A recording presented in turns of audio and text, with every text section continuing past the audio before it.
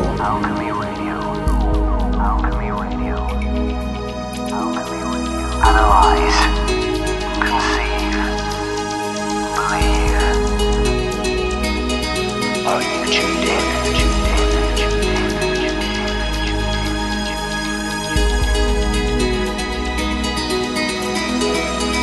Hello and welcome to Alchemy Radio, the home of the open mind. Thank you as always for tuning in, and hopefully you're enjoying the show and the variety of eye-opening and ear-opening guests we bring to you on a regular basis.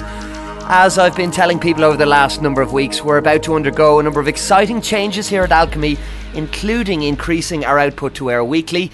As you know, we're currently free, completely non-profit and available on demand from alchemyradio.net and iTunes. And our listenership is increasing every day, which brings its own problems, those problems being financial, of course.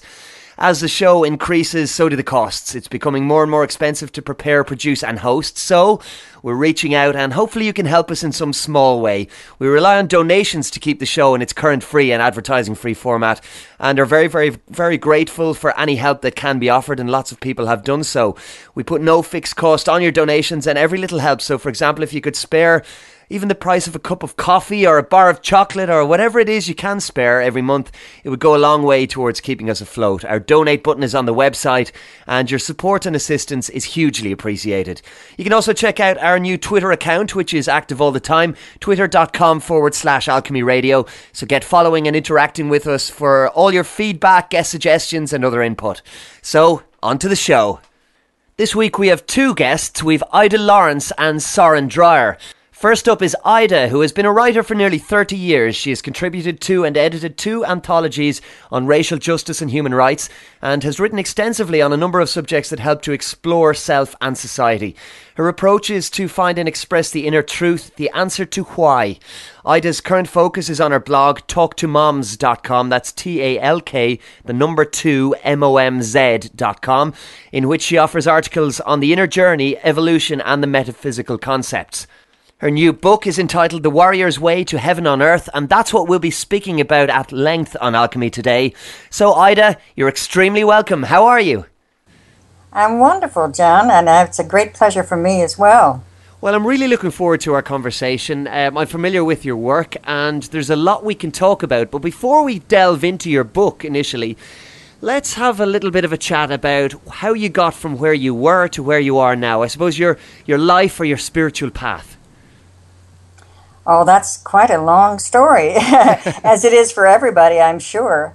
But I went, being a child of a Christian minister, and I was raised in a spiritual environment. And I left that at some point because I was confined by religion. I found it to be too restricting. And eventually I became more of an advocate, a political advocate, than a spiritual seeker. Right. And there was spiritual thought behind my advocacy. I worked on behalf of Afro-descendants, the rights of African Americans in the United States. And of course my calling was to try to do the right thing. So it was a spiritual task, but it came out in a political arena. I wrote a couple of books having to do with human rights and Afro-descendants, and had a great concern as well for indigenous peoples in the United States, and moved on from there. And part of my reason for becoming so involved in Afro-descendant rights was that my husband, may he rest in peace, was an Afro-descendant man. So I did enter into the black community for quite a while, learned a great deal there, and when he left the earth, then I had to search for who I was. And that began my journey into writing and, stepping forward as an author in this arena.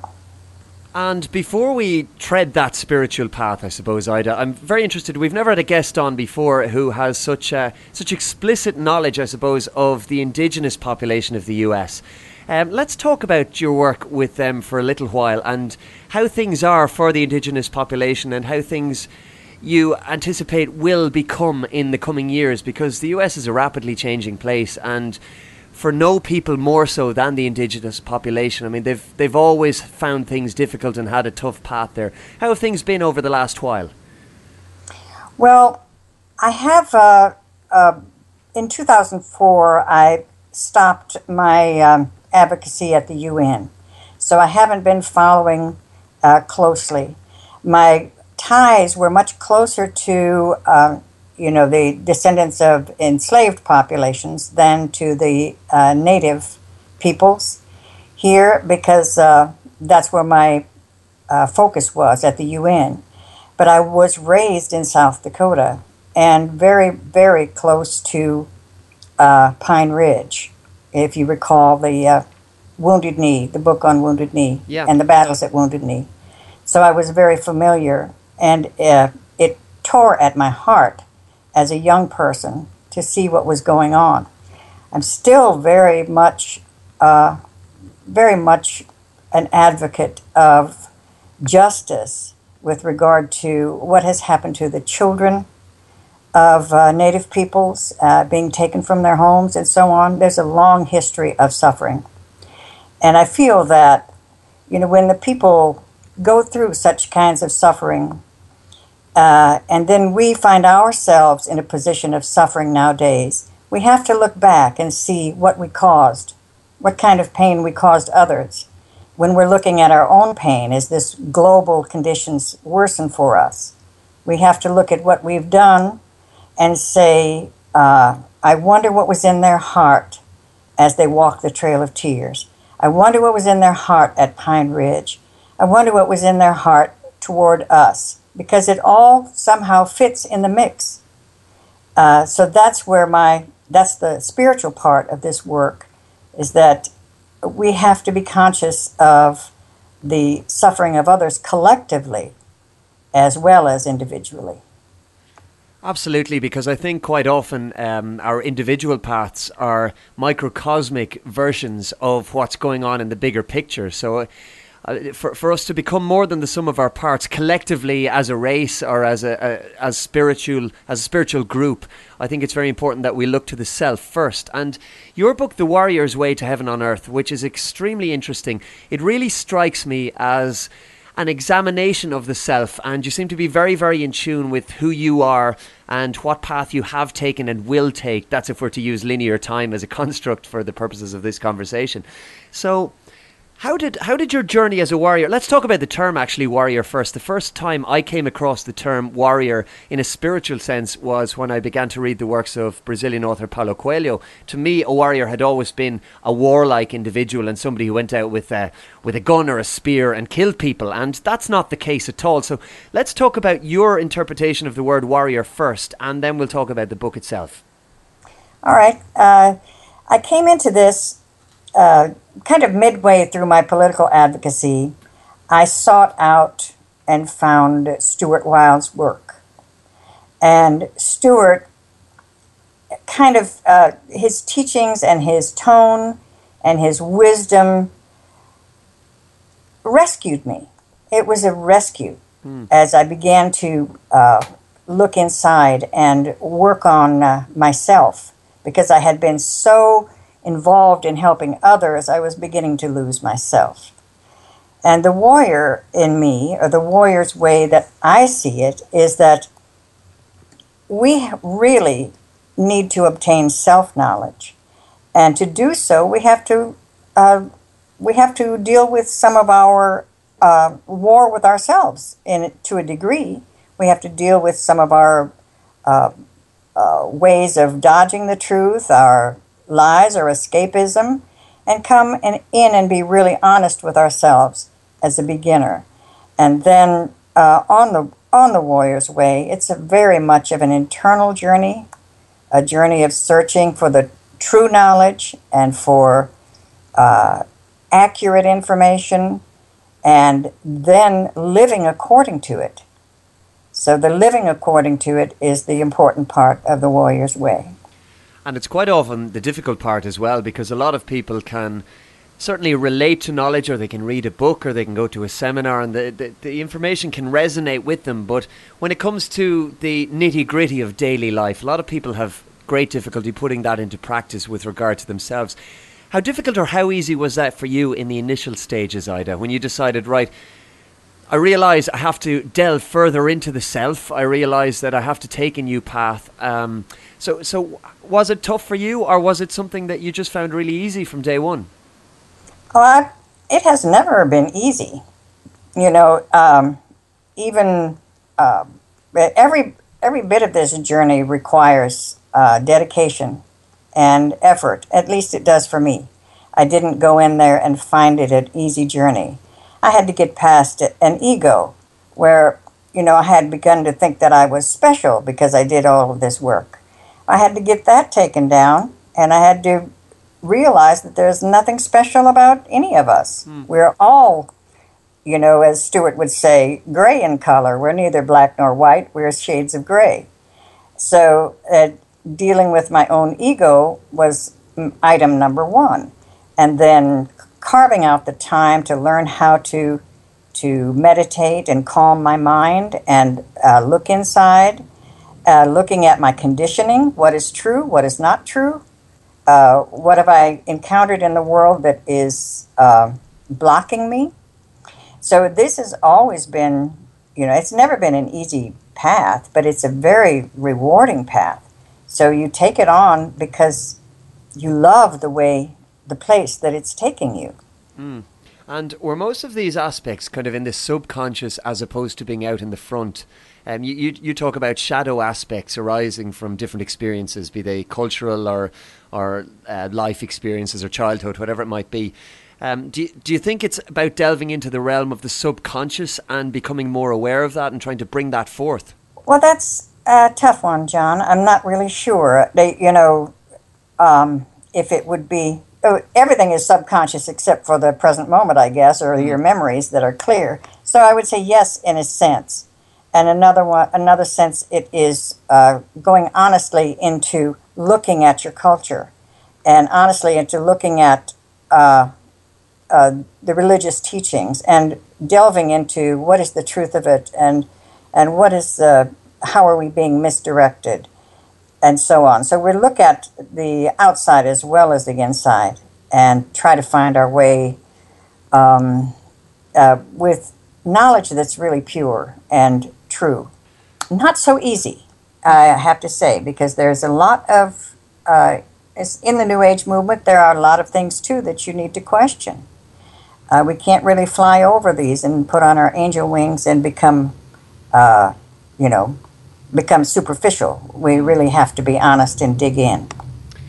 You mentioned that there are so many, I suppose, diversions or mistruths within so many different movements, and I think anytime a label is attached to something, it's automatically a magnet for inauthenticity, if that's the right word to use. So as you continued along your path and as you began to discover or rediscover your own truth, what kind of obstacles were thrown in the way? I mean, be they obstacles from the self or egotistical obstacles or external? What were the big ones for you, or what were the main challenges for you to try and overcome and continue to overcome, because these journeys never end? Well, some of the challenges were external. I had a family, I had obligations, duties, and so on. And so we had to, you have to balance those. You can't abandon your obligations. So you balance them and find the time. So those were obstacles. And some of the obstacles, too, are really interesting. There are the expectations of others. When other people have certain expectations of you, and you are not prepared to fulfill those anymore. So, you need to move on and grow. So the growth part of it is always a challenge, because people like to keep you in the place that you are. And they're not really happy to see you growing as it challenges them. So I would say probably the biggest aspect would be overcoming the expectations of others and loving them in the same way. You know, you don't abandon them, you love them, but you can't live according to others' expectations. And how did you find the reactions, particularly of close family and friends, to that new reality? Because it did become a new reality, obviously, for people around you. And people are quite often resistant to change, especially when they see it as affecting them in some way. They are. And I noticed the biggest challenge was my own fear. My fear that they would reject me, my fear that they would challenge me or make life difficult. And when I overcame my own fear of being myself, everything fell into place. I wasn't overtly challenged by anybody. And in fact, they were finding the information that I was giving them to be interesting. Some, it was challenging because it went against their religion, but my family and friends are kind of expecting that from me now. I've been living a little bit on the, as Stuart would say, fringes for a while. But I found that the biggest challenge in confronting that was my own courage. And when I found my own courage, I was able to move without too much difficulty. And what helped you to find it, Ida? Was it a gradual process, or was there some kind of a turning point, or some kind of a fulcrum that allowed you to make that change and to, I suppose, continue on the path? Because quite often, I know as I journey through life myself, it can be very easy to get caught up in external influences, and even if things are going very well and I find that I am proceeding in the way that I want, something can quite often happen that can put a halt to things, or equally something can quite often happen, be it a big life change, positive or negative, that can long-term have a really good effect. For example, in the past, there have been one or two incidences in my life that have really, I won't say they have changed me as a person, but they've allowed me to change as a person that I initially thought were quite negative. And now, looking back, and hindsight is a great thing, I count my blessings for those initially perceived negatives. Was that the same for you, or were things slightly different? It was very much the same, actually. I think the biggest change, well, the most challenging time was also the biggest transformational time. My husband of 28 years became ill with a wasting illness. And we kept him at home and cared for him at home. And when he passed on to the next life, I was lost. I kind of crashed and burned. I really didn't know who I was anymore, what to do, what I could offer. So it was an internal time with no way out that I could see. And at that point, I contacted our friend Soren Dreyer. Yeah. I asked for a reading from Soren. And that reading absolutely opened tremendous doors. It was challenging in that he said I had a great deal to offer and I needed to cook up a banquet, is the way he put it. And I thought about it, and I thought, I'm just going to do what he said. I set up a blog, and I started to write. And I messaged him and said, Soren, I'm doing what you said. I'm writing.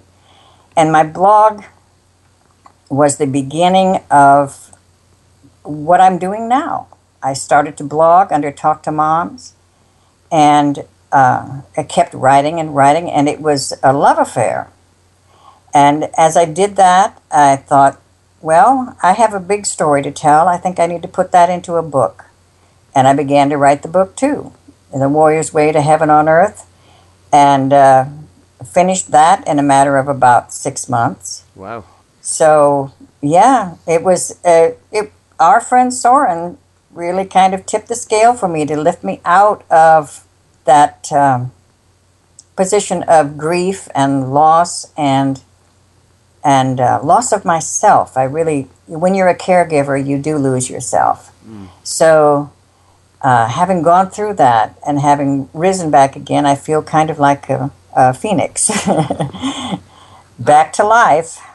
And that's always a good thing. And it is quite often from the ashes that we rise and become much stronger than we were before. I mean, we could call to mind so many different cliches about what doesn't kill you makes you stronger, etc., etc. But there's often a grain of truth in these cliches or any kind of allegorical tales. We mentioned it before, shadow aspects and being born into particular cultures or racial groupings within the overall family of humanity. How important do you think that is for people? Because so many people identify themselves by the colour of their skin or their religion or whatever label that they choose to attach to or that they're grown up or conditioned with. How important do you think it is, Ida, to cast free those shackles or to detach yourself from labels? I think it's extremely important. You know, we are all born within a group soul or a culture and so on, and there's a lot of conditioning, and there's also a lot of inherited feeling that goes with it, which is what I ask people to recognize, that feeling is passed along as well as genetics and so on. And I think our process of individuation and stepping out beyond the group consciousness is extremely important. We have to do it in order to be able to we can then walk in another's shoes and see what the other is experiencing. We need to step out of all group consciousness, though, at some point and realize that we are one. We are all divine. We're all divine energy. And so we have a long way to go, but recognizing and honoring each other's origin is important as well. And it gets in the way of our development if we don't do that.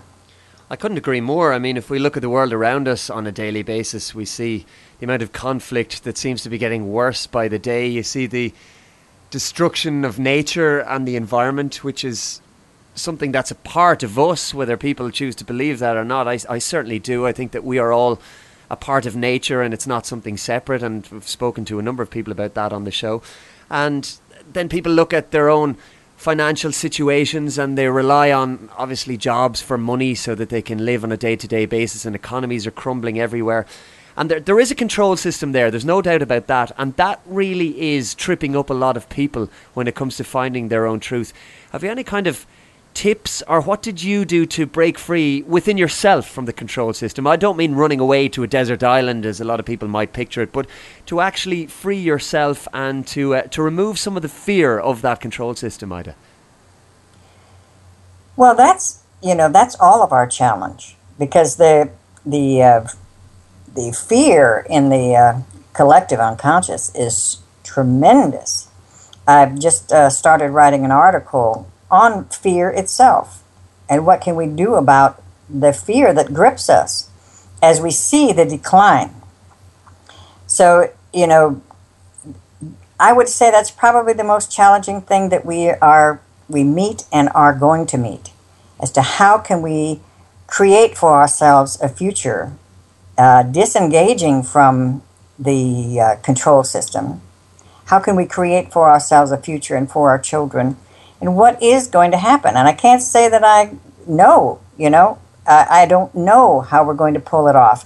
The Warrior's Way to Heaven on Earth is a journey to where we try to find our way to disengaging.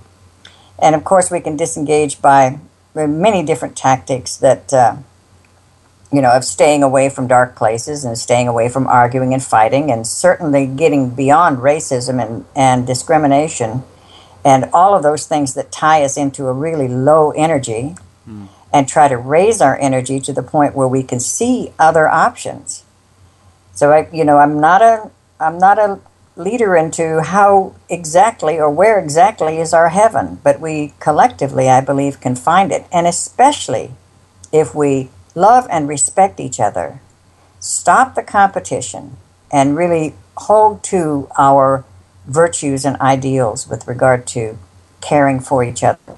And as you speak, Ida, so much of what you're saying resonates with me, and the message that I seem to glean from it the more you talk is that it really is an internal journey, that the more that we can respect that is out with, the more internal respect we will have for ourselves, and that will, I suppose, in a sense, create our own realities, in that people will begin to treat us the way that we want to be treated. And it's that age-old message, do unto others as you would have done unto you, but it really rings true. And it strikes me from speaking to you and from reading the book that is a huge underlying message, that the good has to come from within. And if we want other people to be good to us, and if we want our reality to be a positive one and to be all that we want for ourselves, it really does begin with examining some of the cold hard truths that lie within. It does, John, doesn't it? It really does. We have to go there, and we have to be honest. And with it comes a great reward, and that reward is friendships and trust and faith, because you and I would not have known each other. We would have never met. Now we've met. Yeah. Friendships come from this, and as they do, a new community builds, a community of people who see each other's work and effort and trust each other in a non-competitive way, to where they can help and give. And I see no other solution for us other than to go in that direction.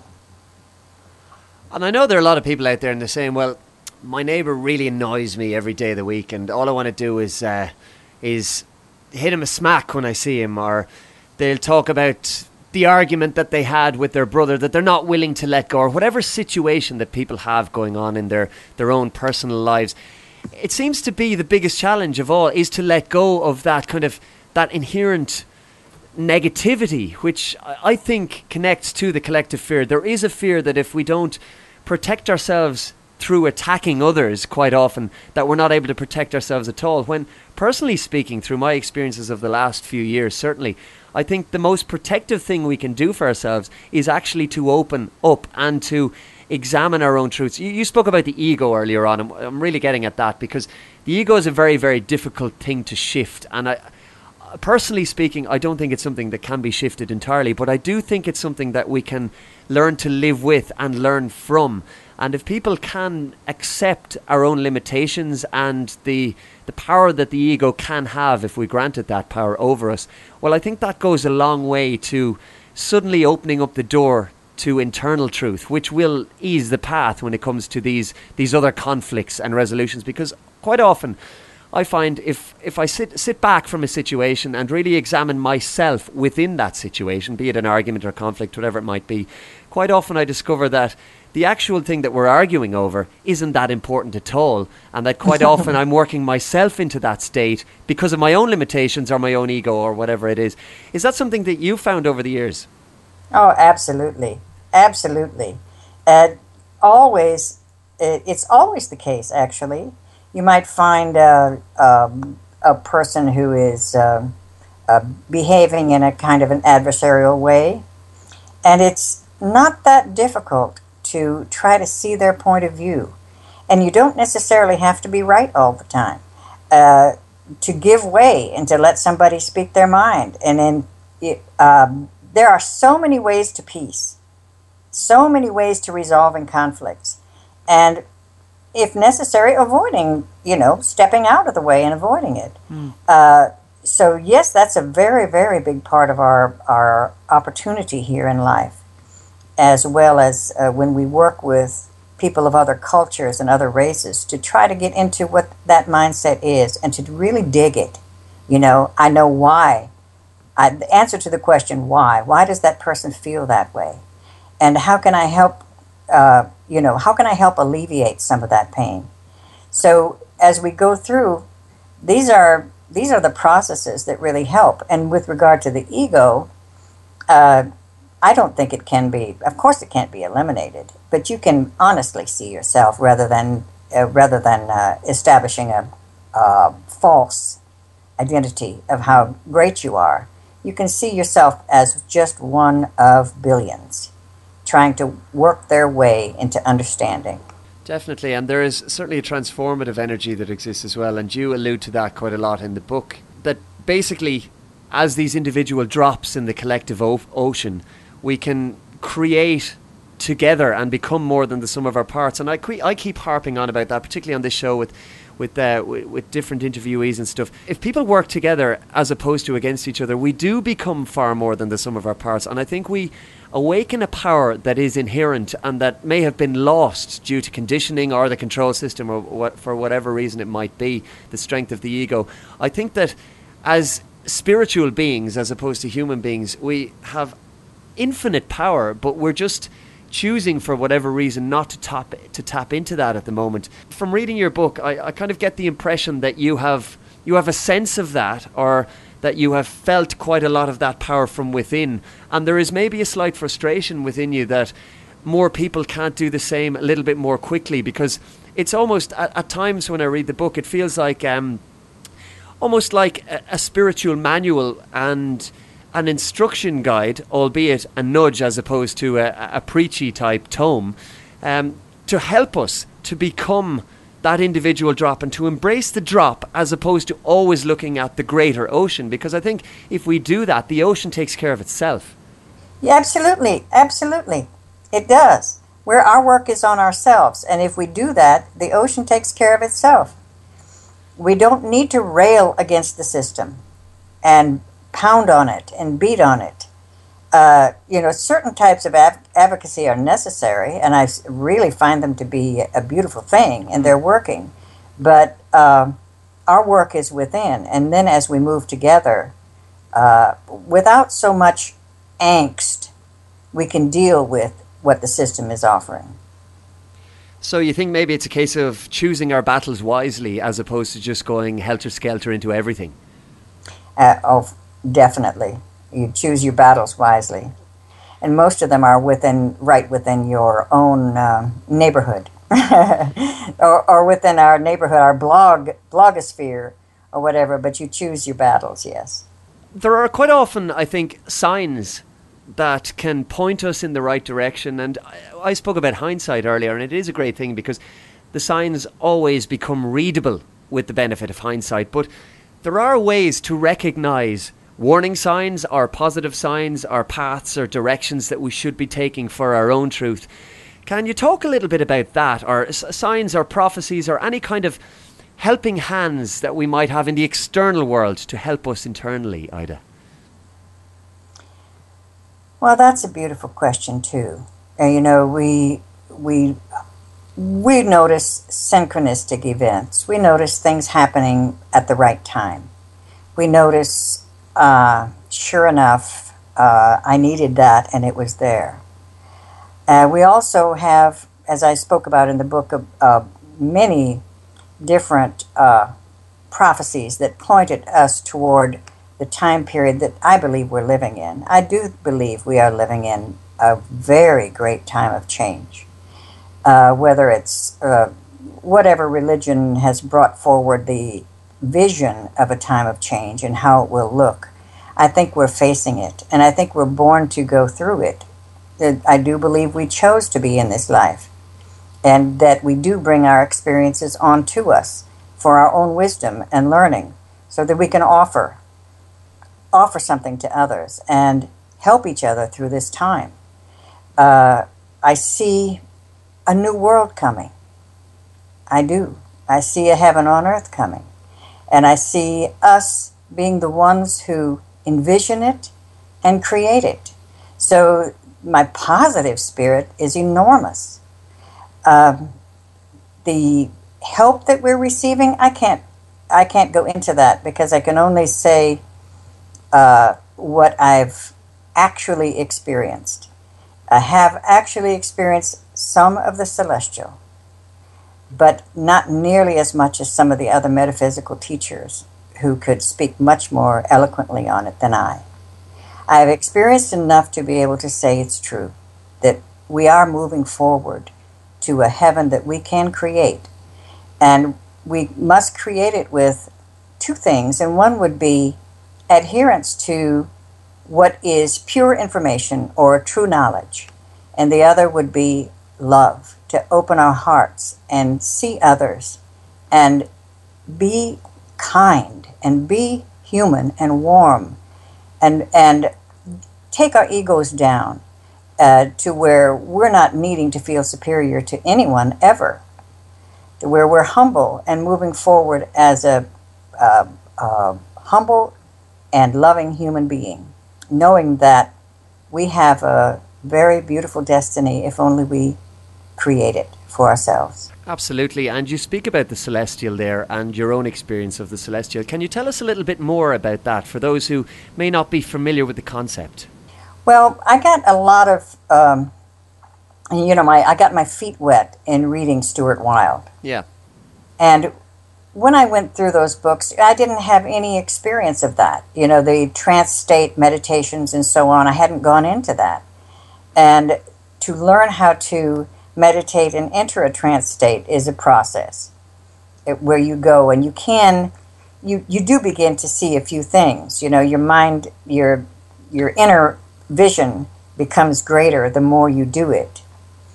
A few really personal experiences of the celestial were profound for me, in that I was able to see in a visionary state something of the beauty that exists and something of the love that exists. But that is, that's a very small experience compared to what some others have gone through and have enjoyed and the realms that they've traveled in. And I believe it all because of the small amount that I have experienced myself. I can't say that I'm a traveler.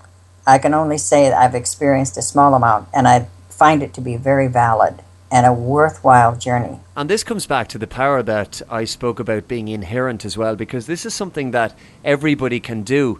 And I mean, I know there are people probably sitting at home thinking, well, this is crazy. I mean, how can we be travelers in the celestial, or how can I see these things? I'm too busy with work, and I'm too busy with watching TV or whatever it might be. But that is the truth of it, and that is what we're getting at, because a lot of what we're speaking about is about attraction and what attracts what, and you speak about that in the book at some length as well.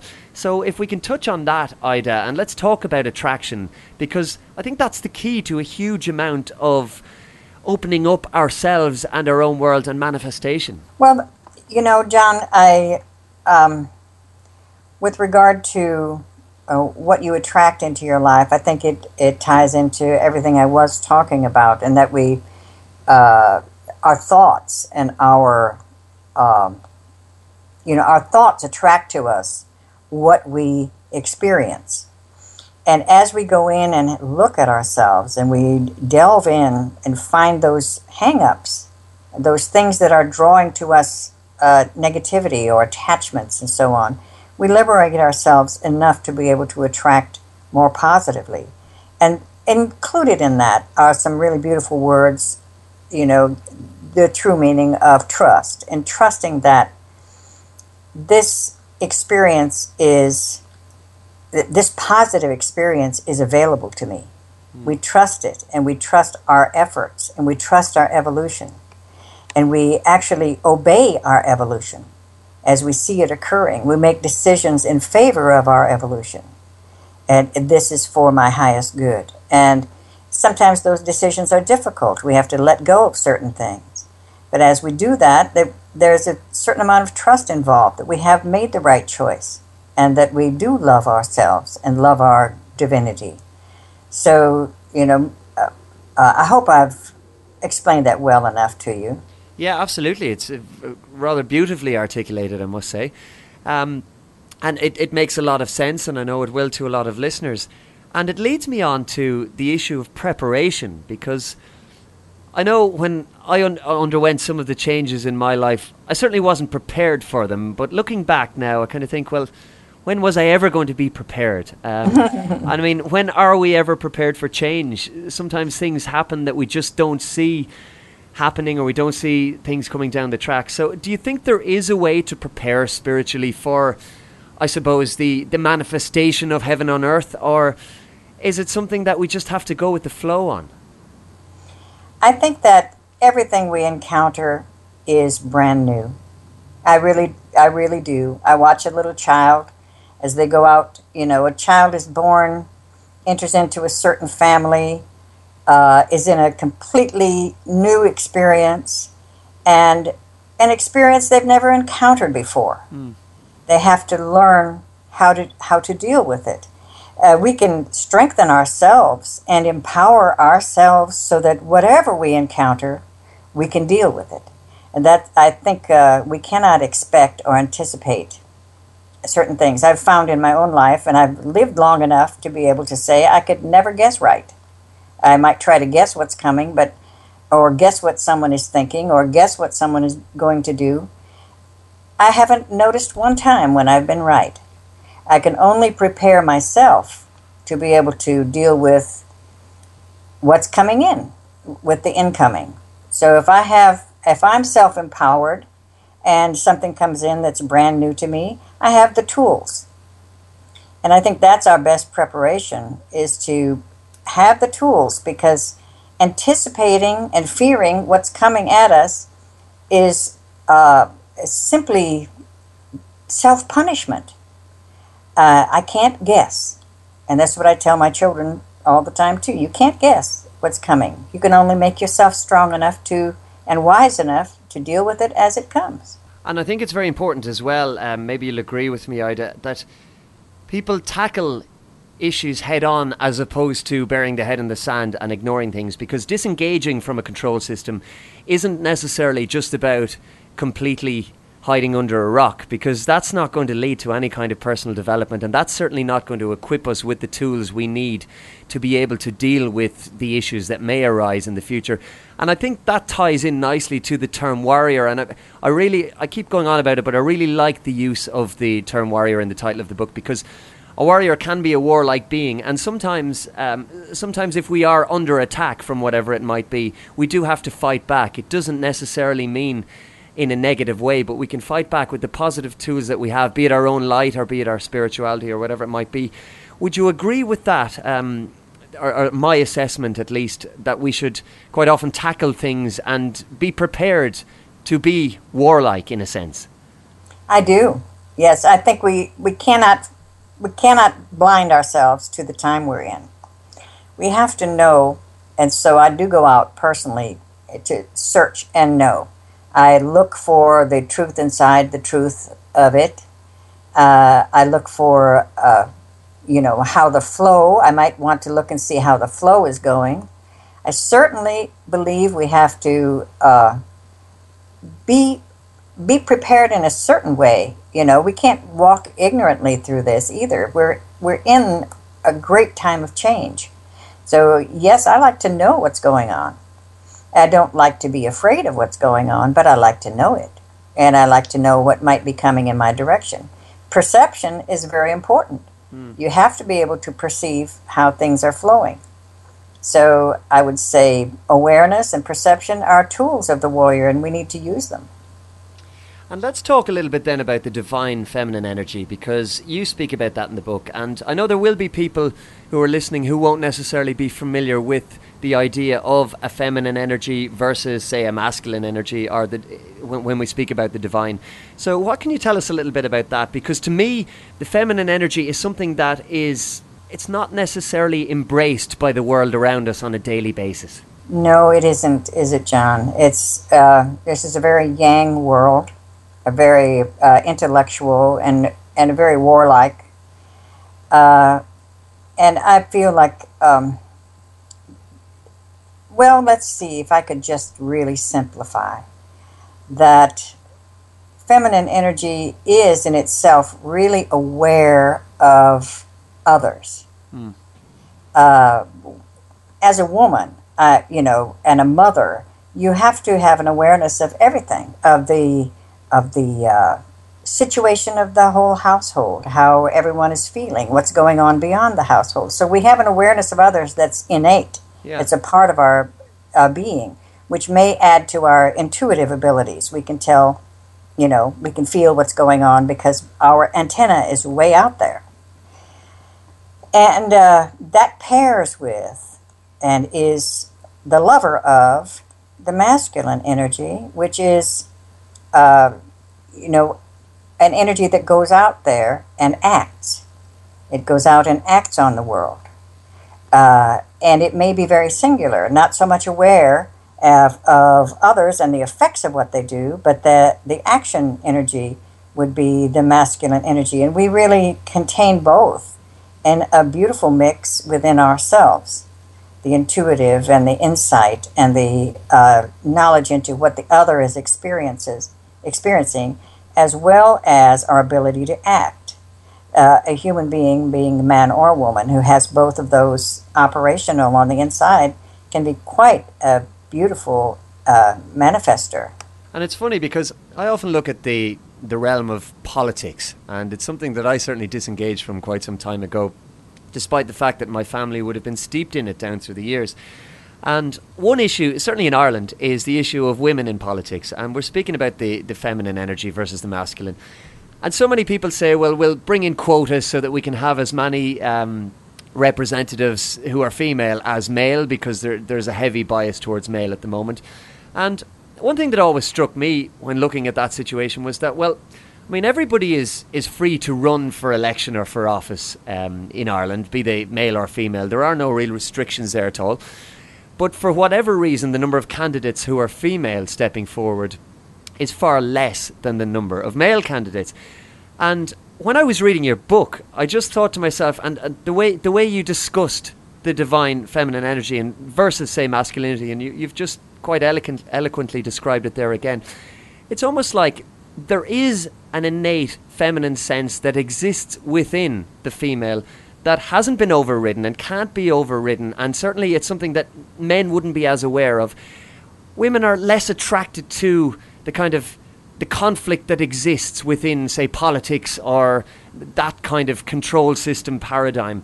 And I think a lot of men get caught up in it, be it something that goes back to the collective consciousness, I don't know. But do you think there'd be any kind of grain of truth in that? I think women just seem to have a little bit more cop on, or a better sense of what's important and what's not important when it comes to their own lives and protecting those around them, be it children or family or friends. Yes, I think you're right, John. I think that the political arena is simply less attractive to us because of the conflict involved.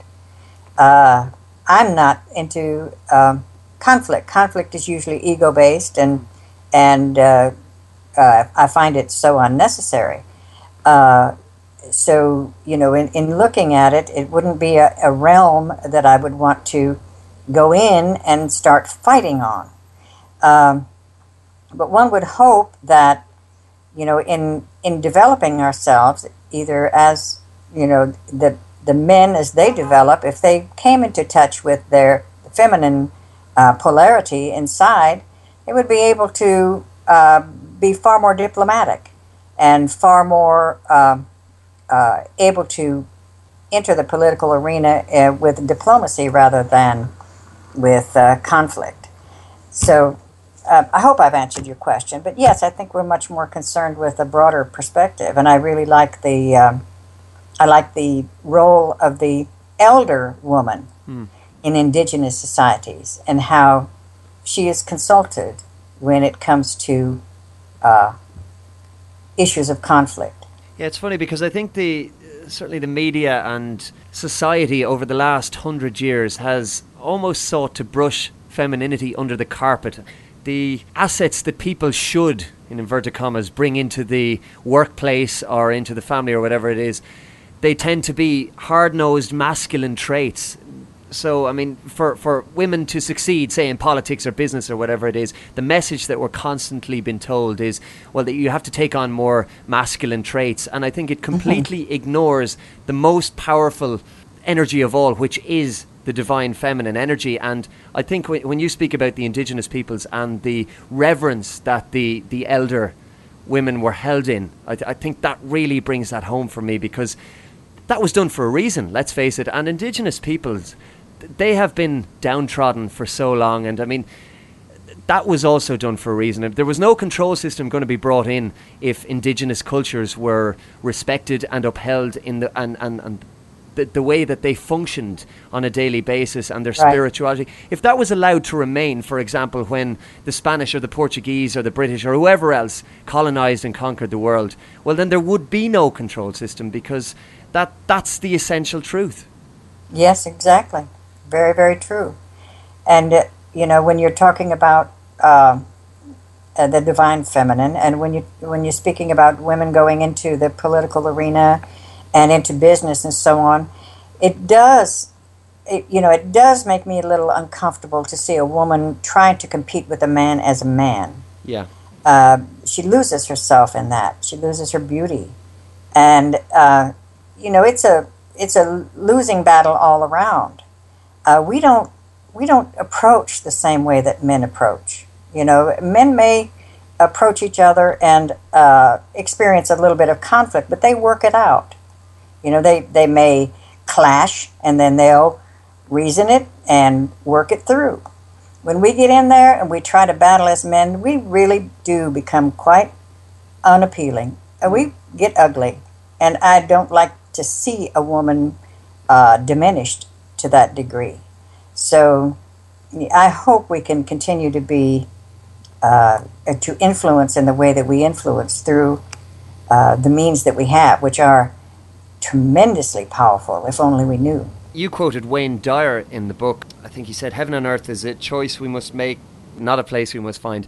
And I think that's quite pertinent, certainly in light of what we've been speaking about, because it's about intent, and you finish off on the book with the word intent, and many people, both on this show and on many other shows, and friends of this show, and indeed Stuart Wilde speaks about intent quite a lot.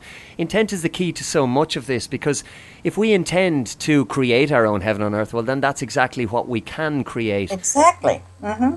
Yes, that it is. It's our intention, and therefore we can bring it to pass. On the night that I was finishing that book, I had a dream about Stuart. And he left me with that word. So I put it in the very last word in the book. It's the thing that matters, our intent. And it's an enormously powerful word, because intent is what shapes everything that we manifest for ourselves. So in terms of some practical steps, I know there will be quite a number of queries afterwards to the show, people wondering, as they always do, well, this is new information to me, but I'm really attracted to it. So how can I begin my journey? Because that's quite often the most difficult step for a lot of people, to begin. A lot of people think that immediately they have to become warriors of light overnight, and they have to cast aside all the trappings of society and what they've known before. But that's not the case. And I know you'll certainly have one or two positive suggestions that people can do just to take that first step, because the journey isn't about being told what to do, really. It's about learning yourself what to do and feeling it as opposed to thinking it. It is. And it's really just every now and then Soren and I will write an article together. And we just finished one, which is up on my blog. It goes into those very small decisions that we make. We can start looking at our decisions, those little pearls on a string, as to when. That's a very fabulous beginning, is to just watch what you decide, and have as the bottom line, this is what I want to do for myself, or I won't do this to myself. If it's a negative thing, we can say, I don't think I'll do this. I don't want to do it to myself. It comes from a position of self-respect and self-love and love for our evolution. So if we see ourselves as evolving, and we look at the decisions that we make during the day, whether it be what we're going to eat, what we're going to do, whether or not we do something kind for someone else, when we look at those little decisions make us. We are what we decide. We are, we become what we decide. So that article points toward a real nice tracking for looking at your own evolution, loving your divinity, and loving your light, and increasing it as you go along. That doesn't make a grand change. It's just one little decision at a time. You may only do one thing a day, but it's the way to begin. No matter where you are, no matter how many compromises you have made in your life, if you've fallen all the way to where you feel very low, that's the starting point. And that's the way to grow back up again. And that brings us back to the drops in the ocean and that analogy. If you take care of the individual drop, the one that you have power over, well, then the ocean takes care of itself. So looking at that ocean, Ida, How do you feel about the future and what it brings? I mean, as our humanity, as a collective, because we hear so many doom and gloom stories, and likewise we hear a lot of positive stories. How do you think we're going to progress as a spiritual entity, or as a humanity, and that big ocean as opposed to the drops? Yeah, that's quite a profound thing to think about, isn't it, John? Because we have to look at the possibility of certain types of separation going on. We can't see the entirety of the human population making these types of decisions. Although we see many millions, we're starting to become a very large number. And so there becomes a greater and greater schism between those who are committed to their evolution and those who are committed to greed or power, hunger, and so on. That we are growing further and further apart. And I certainly can't predict how it will, how the final outcome will be. There's never a final outcome. We're always changing and always growing. But I do see separations occurring and a great deal of force in our corner. We're building, we're growing, we're separating from a certain mentality. And what we will create from that, I don't know. I'm very hopeful, and I feel very full of light when I think about it. And it's hopeful for humanity, and it's hopeful for our children and the future generations. Ida, have you any kind of parting words for us? Because I think we've covered a lot of ground there, and there's a huge amount of information for people to take in and to take on board and to experience and feel. And no doubt we will speak about it and revisit it in the future if it's something that you're up for. I'd certainly love to revisit it.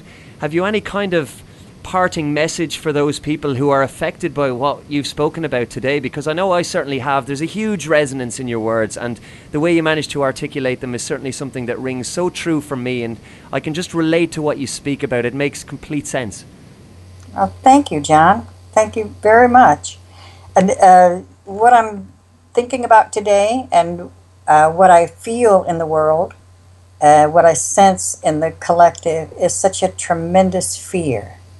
And I'm trying to come to something within myself as to how do we deal with this fear, and how do we live with less fear, less stress, and of course, being alive in the moment. At the moment, while I'm sitting here talking to you, there's nothing to fear. We're fine. The air is fine. I'm enjoying the day. So we need some tactics and techniques for dealing with our fear, because we can feel the darkness all around us. We can feel the collapse coming on. And I think we need to work toward living as fearlessly as possible, as courageously as possible, and not fearing death, because I really don't believe that death is the end. So building up our courage for what is to come. We're not going to escape it. We are going to live through it. And we need to really have some personal power and have come to terms with the fear that is handed to us every day. So I guess that would be my final words, is that we'll work on that. I hope people will visit the blog. It's talktomoms.com, and that's talk and then the number 2 and MOMZ, talktomoms.com. You can come there and read and check out all the links and visit what you need to visit, and also find the book advertised there as well. And the book is called The Warrior's Way to Heaven on Earth. I would highly recommend it. It's something that I've read and have no doubt will reread many, many times. I have the power, you have the power, we have the power. Ida Lawrence, it's been a huge pleasure speaking to you on Alchemy Radio. Thank you for joining me today, and I hope we can do this again very, very soon. I do too, John. It's been a great pleasure to meet you, and I thank you for all the good work you do. I really, really appreciate everything you do to help us along the way. Much love.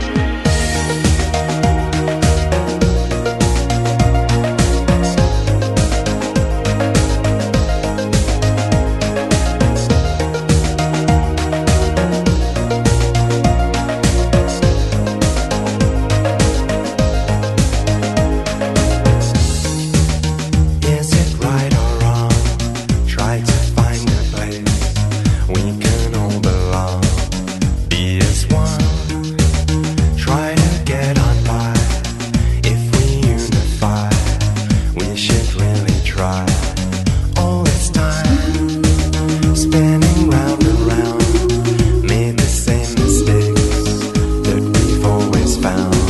Surely now we could move along, make a better world. No, it can't be wrong.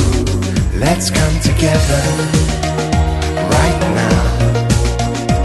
Oh yeah, in sweet harmony. Let's come together right now.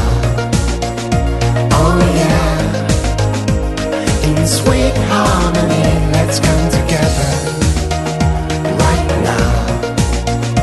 Oh yeah, in sweet harmony. Let's come together right now. Oh yeah.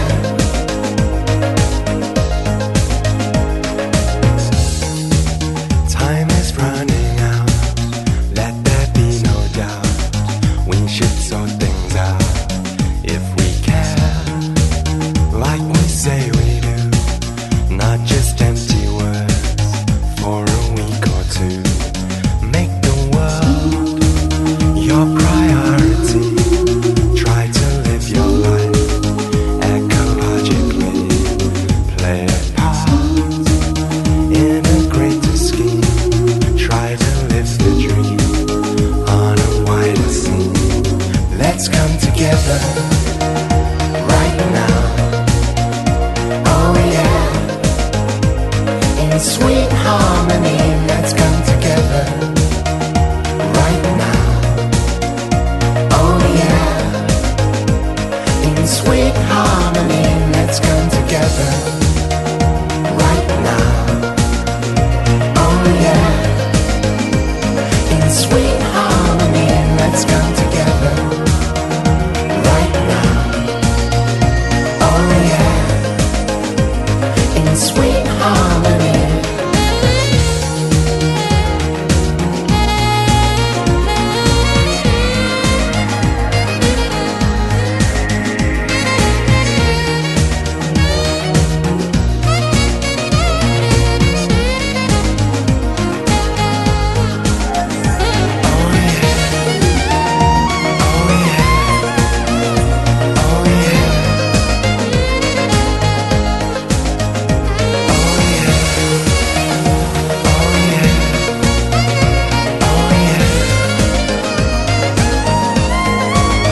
Let's come together right now.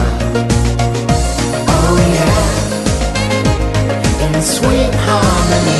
Let's come together right now. Oh yeah, in sweet harmony. Let's come together right now. Oh yeah, in sweet harmony. Let's come together right now. Oh yeah, in sweet harmony.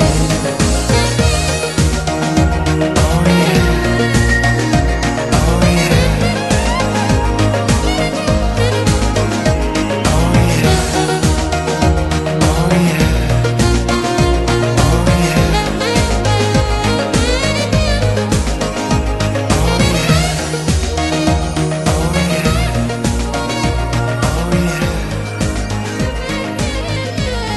And continuing our conversation on Alchemy Radio this week is Søren Dreyer. Søren has been on Alchemy Radio before, and it's a great pleasure to welcome him back. He's a Danish philosophical researcher who authors and compiles the hugely popular SørenDreyer.com website.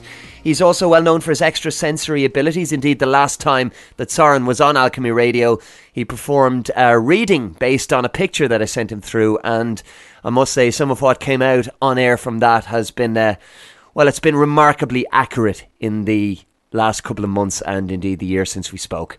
Søren, it's a great pleasure to have you back on Alchemy Radio. How are things? I've been good. It's very good to be back. It's an honour, Kieran. Well, it's an honour and a pleasure for me as well. The response we had to the last show when you were on was truly amazing. And since then, of course, we've spoken already on this show to Ida Lawrence, and it was you who introduced me to Ida and to Ida's work. Let's talk a little bit about Ida and your connection with her first before we delve in a bit deeper. How did you guys first meet? I actually think I did a reading on Ida in October last year, and I guess our friendship picked up from that. I haven't heard of her, so I did a reading, and we became friends. And I can see how you became friends, because so much of what you speak about and the energy that I feel from speaking to you both is so compatible. There is certainly a vibrational compatibility there, and I think that's why it's really good to have you guys on the same show. I think you complement each other perfectly. And Ida's book, The Warrior's Way to Heaven on Earth, is something that I found to be, and I only finished reading it yesterday, Soren, but it's something that really struck a chord with me. So much of the information contained therein was information that I was open to. I was familiar with some of it already, but the way that Ida manages to articulate and present the information is, I think, a real strength for her. It's something that anybody can pick up and read and understand on not just an intellectual level, but a spiritual level, and it is about spirituality. So have you found that from reading Ida's work? Exactly, and I think that, Ida is one of the people who don't make things unnecessarily complicated, and she speaks to a lot of people, and I actually see nobody can replace Stuart Wilde, but she kind of picks up from Stuart, and I really like that, because Stuart had the quality of speaking to everybody also, and they seem to have that in common. So I very much enjoy also writing joint posts with Ida. It's always a pleasure. And I've noticed that the more you guys write together, the more of a following the work is getting. And I hesitate to use the word following, because it's not about cult of celebrity or following per se, but the number of hits you're getting, and more people are being turned on to the message and the work that you're doing. Have you noticed that also? Yes, very much. And I think we have a beautiful work situation, because I give Ida my inputs, or she gives me hers, and we just pick up and we don't correct each other. And when we are done, we are done. So we don't go in and delete and discuss. It's a question of space. And in that way, yes, we are very much aligned. So it is a pleasure. Fantastic. Now, the last time we spoke, Soren, we spoke a lot about the control system and conditioning and the world around us. And we touched on that with Ida as well in the last hour. In the last year, how have you found that things are changing, both for you and as you perceive the world around us? Do you think that things are working in a positive sense, or what's going on now versus a year ago when we last spoke? I think things have speeded up, and people are more and more into an emotional roller coaster ride, and they can have it so one week that they feel invincible, and the next week they're very vulnerable. And I think it is high transition time, it's high transformation time right now, and one has to be very focused also inside on one's ethics and ideals, so we will go down, and that's actually what I see. I couldn't agree more. I must say, in my own life, both work and personal life, while things are going exactly the way I want them to, it's amazing how that turbulence comes to the fore. And you speak about one week you're on top of the world, the next week everything can seem to be chaotic. And I've noticed that even on an hourly basis and at particular times of the year, and I don't know if it's in any way related, but I quite often look at moon cycles and keep an eye on what's happening, and I can link a lot of turbulence to particular cycles of the moon or particular times of the month, and I find that really empowering in a sense, the fact that I can become aware of it. But it's a little bit scary as well, because there are external influences and there are things happening outside of ourselves that we don't necessarily learn from the control system or our education system or whatever it might be.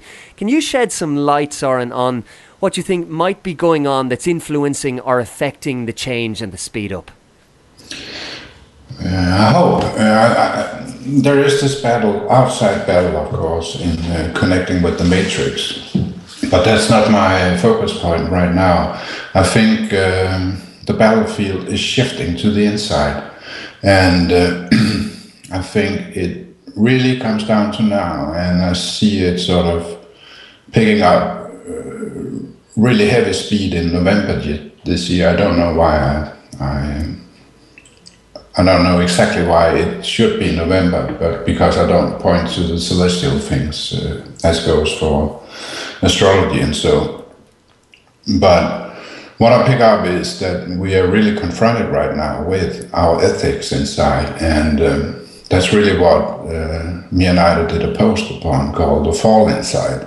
And people don't want to fall inside, but in a way, stumbling is humbling. But things are also picking up on a more serious level now, where people maybe in this year since we spoke, things have shifted to this. This is sort of the point of no return. You have really got to stick within your inner values right now, and don't necessarily go with the flow of what's hyped and what is not hyped. You have to be very introvert right now, I think.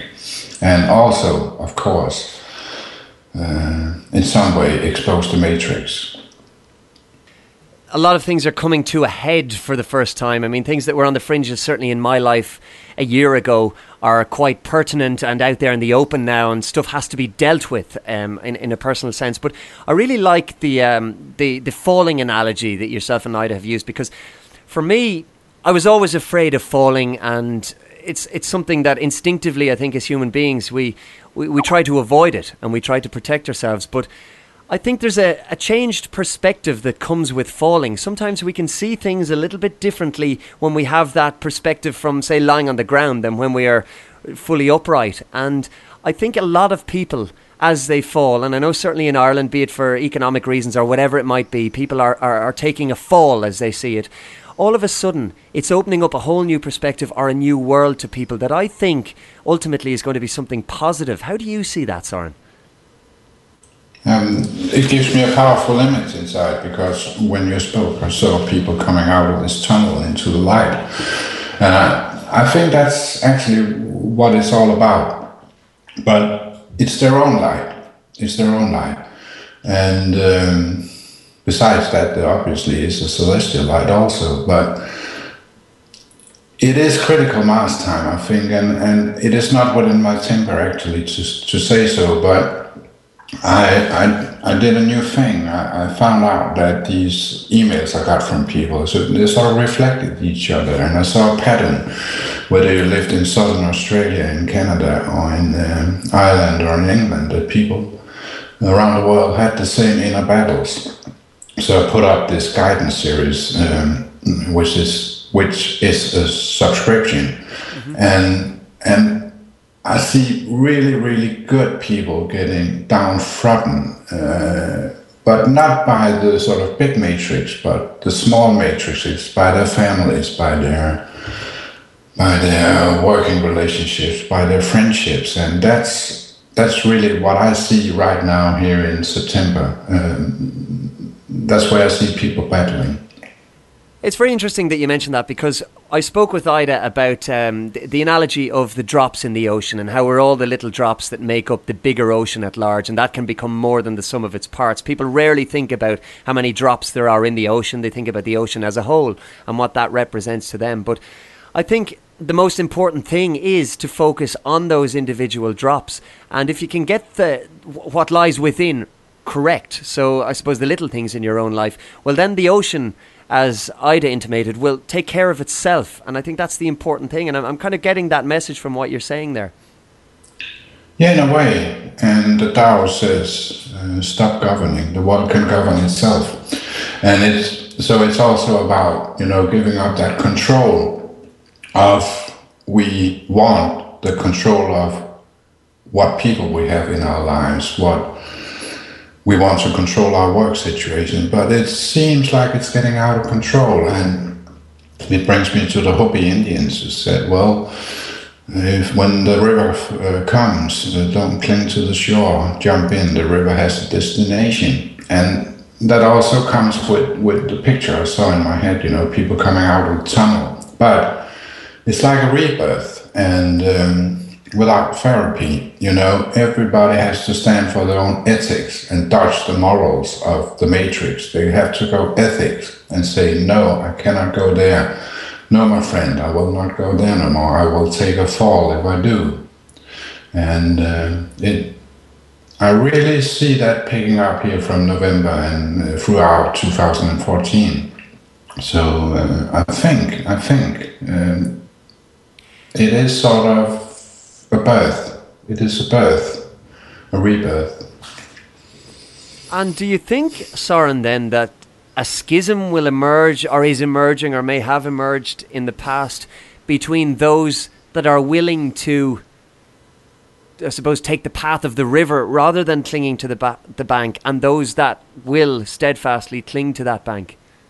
Yeah, but I see that in a different way, John, because I see, when we feel, and I certainly feel that myself often too, well, now I'm through this crap, so there should be everlasting celestial light shining on me, but that is actually not what is happening, Yeah. because when we let go of our attachment, we rarely go, you be, we go, oh, what now? Because emptiness kicks in, and that's what I call the void.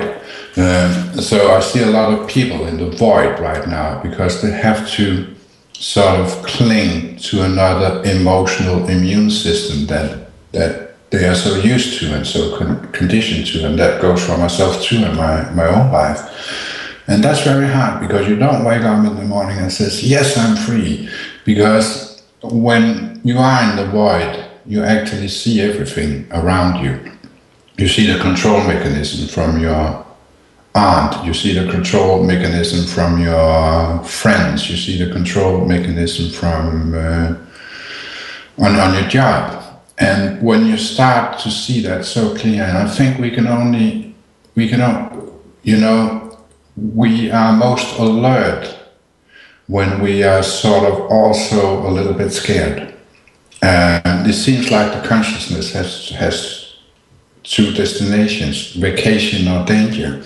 And at some point, we have to walk on a razor edge of feeling a little bit edgy, feeling a little bit nervous, feeling a little bit on our toes in order to see those mechanisms.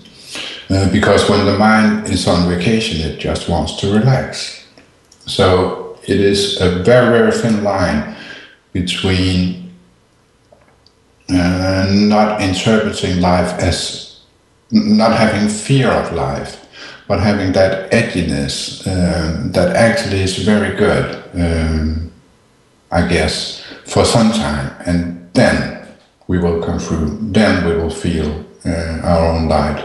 But that doesn't mean we don't feel it, but it is not persistent, and it needs to be persistent. We need to get settled within our own light. We need to more and more reassure ourselves that you, John, you are in your own light, and I am in my own light. That doesn't necessarily mean that the light is equally sharp or it lights up the same things, but we got to respect it, and that's where I see things are heading now. And that's very interesting because it kind of leads on to conflict in a sense, because I think if we do have people who perceive their own lights as being in conflict, well then generally within their lives there is conflict there.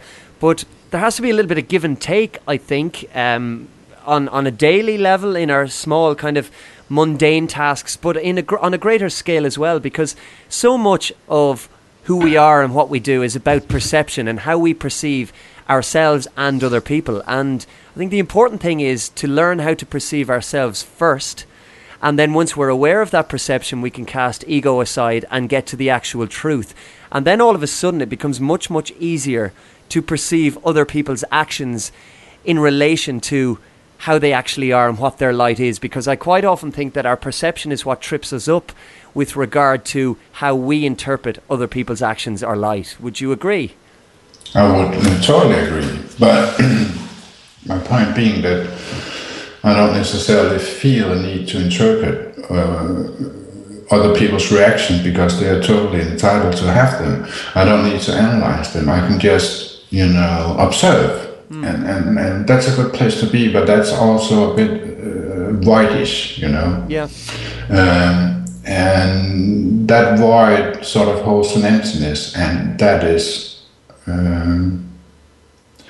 where I see a lot of people are, because we a lot of people seem to have set out on the road and think, well, when I'm through these layers of the matrix, when I'm through these inner layers of myself, there will be joy, there will be happiness all around. And that's actually not the case. There is still work to do in taking the big matrix down. But right now I see the fight is going on within the smaller matrices, which of course is a reflection of the big matrix we're living in. So there's a lot of sides to it, I think. I think you're right, and it reminds me of the almost the analogy of the Pilgrim's Progress or the long journey, whereby every step of the way people think that this will be the last step they have to take. Whereas if we look at the bigger picture and realise that it actually never ends, the learning never ends, the self-exploration never ends, and it can't end, because if it does, well, I mean, what's left at the end of the journey? It's about the journey rather than the end goal itself, I think. Yeah, we'll always be on this journey. So when we picture this matrix to be absolutely dissolved, I'm sure we'll be in another evolutionary system where there will be another matrix, just more subtle. So it keeps on going, you know. You talk a lot about the void. Can you elaborate a little bit for us on that and tell us exactly what the void is, and should people avoid it, or what is it all about really? It has many layers to it, but what I'm experiencing now is that, as we have talked about, that more and more people are having these inner experiences of feeling a little bit low and feeling a little bit down one week and feeling on the uptake the other week. That's actually sort of approaching the void. And as we also have touched upon, we are very used to maybe translating the void into a feeling of emptiness. And as you have mentioned, you know, people put a lot into that emptiness, like alcohol, like abuse of one way or the other. But there's a spiritual take on it. And from my end of the table here, I see, you know, people can say, well, I am depressed. I really, because if you have a clinical depression, that'll statistically take 2.5 years to conquer. But what I see is that people are sort of getting a little spiritually depressed. And that is the hallmark of the void, because the void is empty. And when we're in the void, it's like the mind has these two poles, you know. It has vacations mode, it has vacation mode, and it has danger mode. And when we're in the matrix, we are confronted with danger all the time, or fear. And we have talked about movies, and we have talked about emotions and feelings very much being the key to sort of understanding the matrix and where the matrix has its hook in us. When we're in the void, we don't have those emotions, we don't have these feelings, and that's what we are interpreting as emptiness. But it's not, it's detachment. And when we're in the void, our nervous system or our mind actually is on vacation, and we should grant our mind that vacation, because it is when we are detached also from the matrix that we actually can't see it. We become the observer instead of being the interactor, and that's very, very important. And again, when people are feeling down, low and weary, it has to, from my point of view, it has to do with more and more approaching the void. And that is why I say, well, just do it, go into the void, because the void either can be approached or it'll just emerge. And if you know what it is, it's no problem, because you will know at some point, you will find new attachment. If you don't know what hit you, you can think, well, I'm having a depression and I need some pharmaceuticals for that, or there's something absolutely wrong with me. So it's also a state of mind. It's being able to go into the void on a conscious level is actually, from my point of view, the steps of awakening. So in a sense, is it almost like a spiritual detox, whereby sometimes we have to clear away the good with the bad so that we can nearly start again or just refresh ourselves. Is it kind of that type of analogy?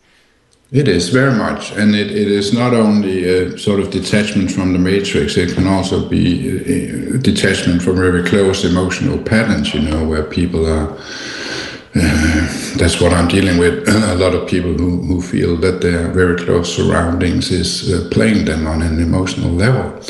And that's one way to stop it, by actually, I think we are very much here in order to master the three lives we have inside. We have our physical life. A lot of people are trying to master that right now by going into detox and being very conscious about what they eat. And we have our intellectual life, and people are trying to master that by filtering the matrix bullshit out of it.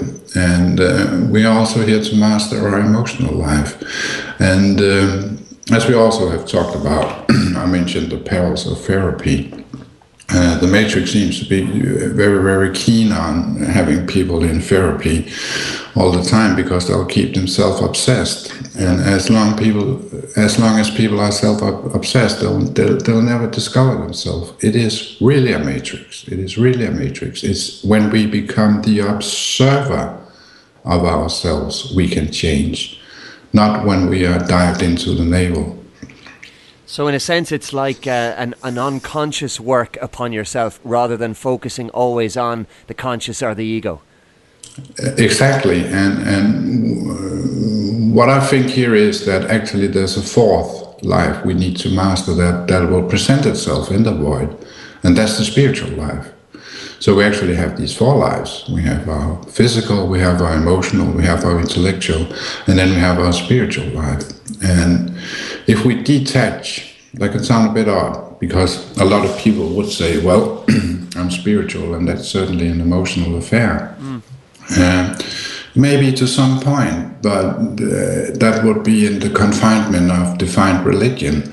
If we go outside the box of confined religion, we'll actually find that we can formulate, we can integrate our own spirituality, and that's what people are doing. They're taking a little bit from Buddhism, they're taking a little bit from Zen, they're taking a little bit from Tao, and they're sort of merging inside, and that is sort of a build-up of one's own spirituality that would correspond with on a soul level, and I also see that working with people in their immune system, Yeah. I think we have a physical immune system. Nobody probably would disagree in that. But I also see we have an emotional immune system. But I'm starting to see that people also have a spiritual immune system. And the more they sort of go into that spiritual immune system and strengthen their spirituality, not by preaching from a mountaintop, but being very stealth, and picking up the things they need, they get tremendously strong. And I think that's rather interesting. It is very interesting, because one thing that strikes me as you speak, Soren, is that when people talk about spirituality, the vast majority of people, or certainly in the past, thought of religion and organised religion, which always offered a one-size-fits-all approach to spirituality.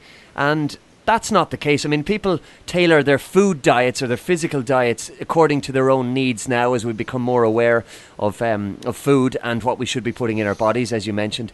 And I think it is the same with spirituality. It's not a one-size-fits-all. There's no quick fix. It's about picking and choosing what suits you as a conscious entity and a non-conscious being as well.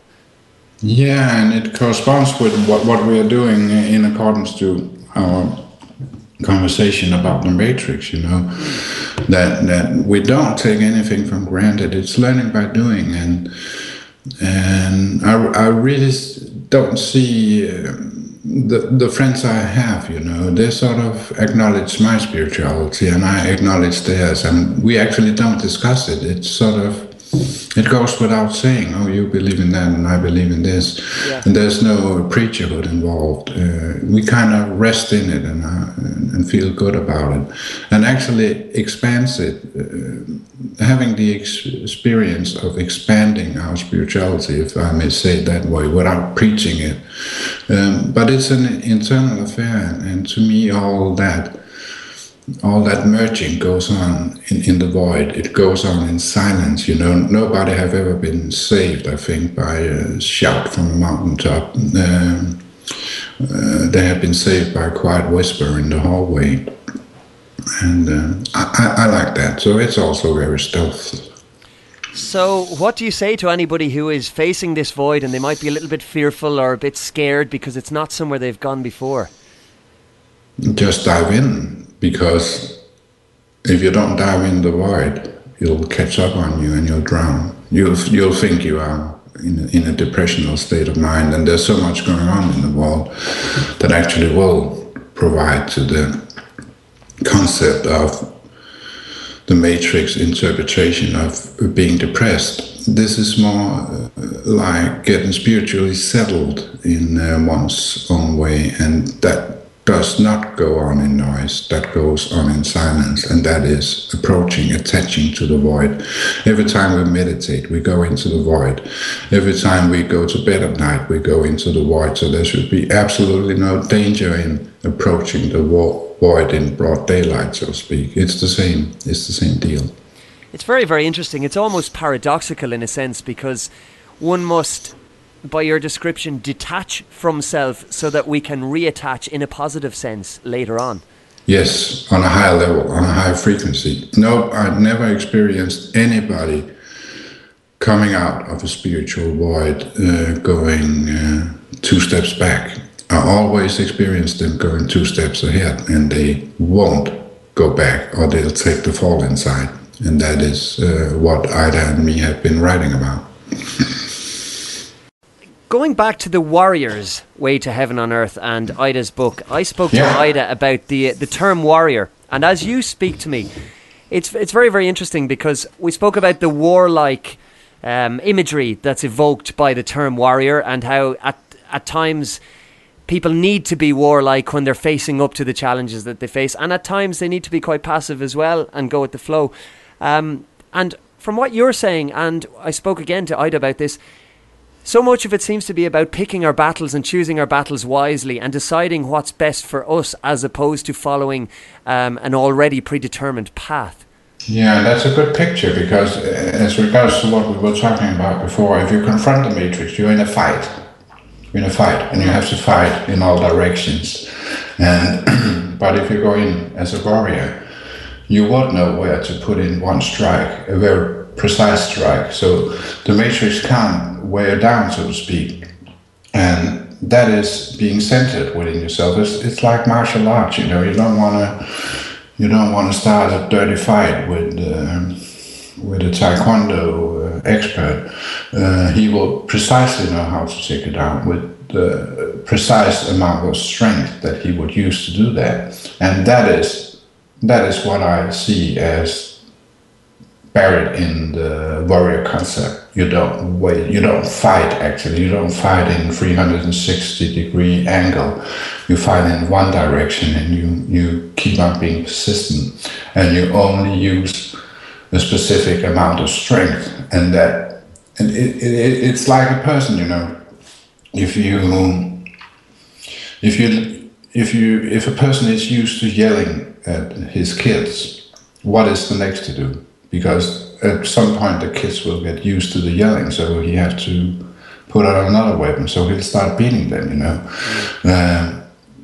The solution to that would be, don't ever raise your voice to a kid, because you don't know what you have to pull up on your pocket next. And if we see the Matrix as a little child, a very immature little child, which it is on a heart level, you don't want to shout at it, because frankly it doesn't understand you. And what to do next? You have to pull out your weapon. And I hope not. I hope we can take it down on a stealth level, so we never know what hit it.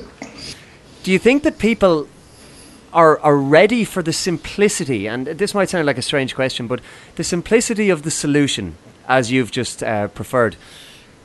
So many people are so set in complications, and they need to, again, I think it comes back to filling that void. They need to always look to something that's more complicated than necessary, or to fill that void or whatever. Do you think people are more open to the simplicity of a solution, or do you think that people are so blinded by what's going on around them and the distractions that it's very, very difficult for a lot of people? I think a lot of people are very much in a very sticky situation, emotional sticky situation right now. I actually followed that yesterday because my son just moved in, so I had to get a TV, and I watched some of the programs, and they were talking about all these little problems they had, and then the media blows them up, we're not so good at communicating in our marriage, and blah, blah, blah, blah, blah, blah. Oh, I have this problem with my belly, blah, blah, blah, blah, blah, and it's quite frankly, it's quite boring. I'm about to do a post called The Perils of Therapy, because a lot of people are actually more emotionally clever than the therapist, So, and we are sort of caught up in these little sticky minor emotional problems where we don't see the big picture, and the big picture is people are not freaking happy in the Matrix. So the Matrix takes you down to navel issues, and the navel is like a black hole in the universe that keeps sucking you in. And as long as the Matrix can do that, people cannot break free. And we need to tell people, well, I had a rough childhood. Yes, get over it, Proceed. Don't waste 7 years discussing that with yourself. And I see a lot of people do that. And, it's really a nasty situation, because you become a project, you become an interesting person with a lot of issues. No, you don't have a lot of issues. The issues is the Matrix. You don't fit in the Matrix. It's like, the school saying, well, your kid doesn't fit in this school. What? No. It's the school who doesn't fit the kid. Yeah. Gotta stop kidding me now. And people are buying that shit every day, and that makes them feel empowered, but they're getting a lot of attention, they're getting attention from therapists, they're getting attention from the media. Oh, we cannot blah, blah, blah, blah, blah, blah. It's all emotional masturbation. Get over it. Okay, everybody has problems, shit happens, but that shouldn't keep you in confinement. As it seems to do for so many people. And I think self-obsessed. Well, that's it, and so much of it is to do with the ego, I think. Again, Ida speaks about that in The Warrior's Way to Heaven on Earth, and what you're speaking about mirrors so much of what's in her book and so much of what we spoke about in the first hour. I mean, conflicts and I suppose awareness of the environment, the small things that count. I mean, a lot of people, for example, will turn on the news and they'll hear in Ireland about the impending collapse of the economy, and the politicians are going to do A, B, C and D to fix this, and suddenly they start to worry.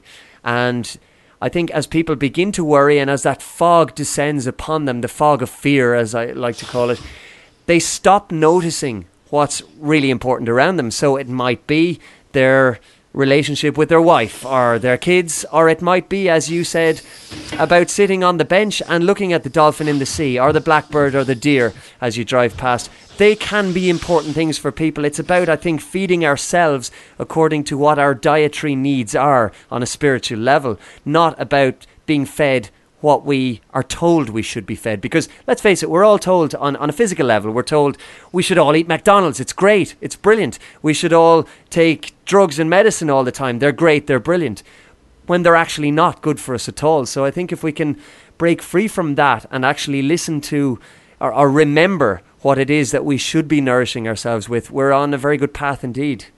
Yeah, and as you mentioned, the media does the same as we discussed about the workspace. You don't have to attach emotionally, and that's where the media have you in a locked situation, And I was actually thinking, you mentioned the movie earlier, Yeah. Yesterday I was thinking about writing something about the spiritual value of movies, and I came out with this Clint Eastwood movie called Afterlife about the tsunami in Japan, right? Yeah. And he actually does a brilliant thing, because I went to see it on the big screen. I really respect Clint Eastwood as a director. And I went to see it on the big screen, and I couldn't figure out when I was in the cinema why I didn't feel that tsunami being a catastrophe. It was actually very beautiful to look at, the way it was filmed.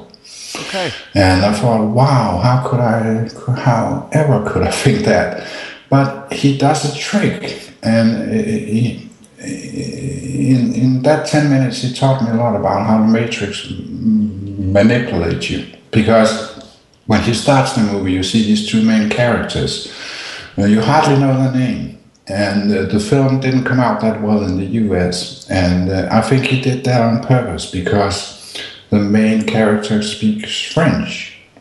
And you don't really know why they're there. You cannot attach emotionally to them, because usually in a movie, they will give you an upgrade of who is this character within the first 10 minutes, so they get the identification solved, so you can identify with who you want to identify with in the movie. Yeah. Clint Eastwood, he doesn't do that in Afterlife. It comes about after the tsunami, where we meet Matt Damon as a burned out psychic, and we find out that this French woman is working for a network in France, and then the film starts to speak English, or the characters start to speak English, and that's where you can attach to the characters. And that actually told me a lot about how the Matrix works, because I'm not in any way saying that tsunami was beautiful, but it was really weird going into the movie and seeing such a disaster, but being able to observe it, because you couldn't attach emotionally to the persons. That's very interesting. And the Matrix does the opposite. It makes you identify within the first 10 minutes in everything, in the workspace, in situations you really want to get out of. It makes you identify with your neighbor. It makes you identify with somebody didn't treat you right as a 3-year-old, blah, blah, blah, blah. And it really pulls those strings. And when you're in the void, you're actually detached from a lot of shitty emotions that the Matrix tried to manipulate. And because you're either empty, you feel emotionally empty, or you feel a longing, melancholy for some higher vibes, some heart-based relationships. And I've really thought that was interesting about that Indeed, mechanic. It's absolutely fascinating, and it's not something I was aware of. It almost evokes images of Bernaysian attitudes to propaganda and marketing and selling, because when I was in the cinema last week watching this movie, there was an advertisement that came on, and it's the aforementioned McDonald's. And I'd never seen the ad before, and I'd no idea what it was for. And the imagery shown on screen was of a typical Irish farming setting, a good, wholesome farmer, and his land and his cattle and everything about his life was just so good, and the imagery was so strong and positive and wholesome and traditionally Irish. And then all of a sudden it turned out to be an ad for McDonald's, and it was about how the beef is whatever 100% Irish. And I had a physical reaction to it. As it is, I tend not to eat McDonald's food ever. I haven't eaten it in well over a decade, and nor will I. But I felt in some way, this might sound ridiculous, but emotionally violated by the ad, because I had attached to it, and I thought, this is great, this is positive. And then the imagery, which for so many people, the McDonald's imagery isn't negative, but for me it is. And when I saw this negative imagery layered upon what to me was positive, I had that reaction. And when you were speaking there, I couldn't help but think about that over and over again, because it was the two emotions there. And it just shows if somebody can layer an emotion upon another one and they're compatible, well, then that's the sell, that's the hook. So if somebody thinks McDonald's is nice food, and they see this wholesome Irish image in Ireland, they have their two positives and they have a double emotional attachment to it, and that's going to translate into burger sales in that case. But I can totally see the point that you make, and it's amazing. It really came to the fore for me as you were speaking with Afterlife the movie for you, and with that McDonald's ad for me. It is about emotion and it's about attachment, and I think if we can detach from that, we're certainly in a very good place. Yeah, that's actually the first thing they do if you get employed at some place. They don't go, you do, they go, we do, okay? So by using we, you're almost instantly attached to a group, okay? And what I see, actually, if I may return to that, is that where we are now, as we started out with, Jon, is that people are finding the courage to detach those emotions. But there seems to be, it was the river picture from the Hopi story, right? There seems to be no attachment available right now to replace that attachment, and that's quite good. It's quite good to be detached for a while, but we're not used to it, so it hurts on the soul level. But if we are patient, if we embrace the void, if we understand that on every level we get emotionally manipulated, also within our very private surroundings, if that should be the case, we need to face that, and we need to detach from it. And likes will attract like, and I see people coming together from where I am in my mailbox and in the work I do from all over the world with the same issue. I'm standing here, I'm feeling hollow, I don't have my usual attachments, and I don't know what to do. And it's like, yeah, but take it easy, lower your ambitions, because it will come to you. But you've got to embrace the void. And people don't want to go into the void, but they have to. So the message to take from our conversation is essentially embrace the void. And there are people who are going to be listening, and I said the same thing to Ida when we were speaking, who will want to do that, and their intent is good, but they're a little bit unsure how to begin that journey of self-discovery for themselves. What practical advice might you have, or what nugget of wisdom might you have for those people, Soren? Who are about to enter the void? Yeah. Just do it. I have the power, you have the power, we have the power. Soren Dreyer, it's a pleasure yet again to speak to you, and no doubt we will continue to do this with more frequency on Alchemy Radio. It's an absolute joy to speak to you. Thank you for joining me. Send back, Jon. I'm much honored. Alchemy Radio. Come, you masters of war, you that build the big guns, you that build the death planes, you that build all the bombs, you that hide behind walls, you that hide behind discs. I just don't want you to know I can see through your masks. You that never done nothing but build to destroy. You play with my world like it's your little toy. You put a gun in my hand and you hide from my eyes, and you turn and run farther when the fast bullets fly. Like Judas of old, you lie and deceive. A world war can be won. You want me to believe, but I see through your eyes, and I see through your brain, like I see through the water that runs down my drain.